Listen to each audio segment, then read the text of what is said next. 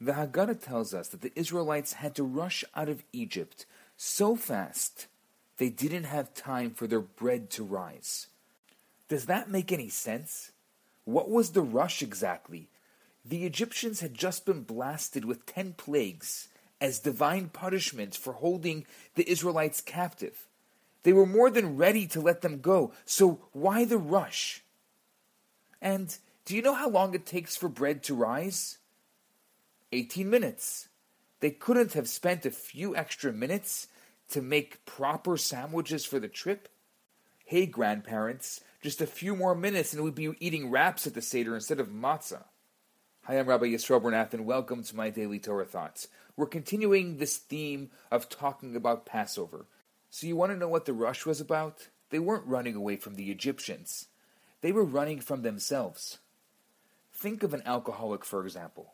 For a while, the alcoholic fools himself into thinking that things are in control. He's just drinking socially. It relaxes him. There's nothing wrong. He could quit any time. And gradually, the habit overtakes him. And one by one, he loses everything he has, his family, his job, his money, his dignity. But it's only when he hits rock bottom, when he's been stripped of everything, that it suddenly dawns on him that he has a real problem. And now he has to act fast. Once he's recognized the problem, he has to deal with it immediately, before that moment of clarity passes by and he slips back into self-justification. He can't do it alone. He's too drunk to help himself. He has to call for help. Someone from the outside, someone sober, will have to reach out and drag him out of his addiction. But they can only help him if he's willing to go cold turkey, not to touch alcohol ever again. He has to run away from the addict that he's been until now. Otherwise, he can't begin to heal. That's exactly where the Israelites were before the Exodus. 2 centuries of slavery had taken a toll on the Jewish people's spirit. They had forgotten their illustrious past as the children of Abraham, Isaac, and Jacob. Sarah, Rebecca, Rachel, and Leah, pioneers of a path of ethics and higher morals. The corruption of the Egyptian society had slowly crept into the Israelite mentality, and they assimilated many of its pagan ideals into their own. They were slaves to Egypt, not just in body, but in mind as well. It came to a point where their unique identity was all but lost. Suddenly, they realized that the legacy of Abraham could be lost forever, and the message of hope that the Israelites were to bring to the world would not be delivered, all because of them. Only then did they cry out for help. On the brink of a point of no return, they called out to God. That's why the matzah is the central motif of Passover. The children of Israel had to make a hasty retreat from Egypt.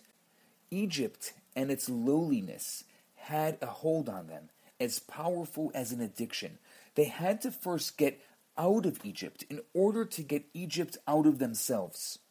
To delay would be deadly, and once they had realized the problem, if they would have hesitated, it could have spelt the end for them. They may have sunk to the point of no return. We all have our addictions, whether to harmful substances, poisonous relationships, toxic habits, or negative ideologies. Pesach is a detox retreat, where the spirit of liberty calls upon us to free ourselves from our personal Egypt. The matzah reminds us that the first step towards freedom is to go cold turkey. No hesitations. Identify that you are an addict. Call out for help. Then make a sudden and complete exodus from the you that was and march through the desert towards the you that you can be. I'm Rabbi Yisroel Bernath. Have a great day. Hi, Rabbi Bernath here. I have some great news for you. My popular 4-week course, Kabbalah for Everyone, is available right now for free for the next 50 people who download it. all you have to do is go to www.theloverabbi.com, scroll to the bottom of the page, and you're going to see the download button right there. In this course, I talk about the Kabbalistic secrets to relationships, to wealth, to happiness, and balance. This special offer has been dedicated in loving memory of Ellie Dorfman. I look forward to hearing from you and hope you enjoy the course. Now on to today's episode.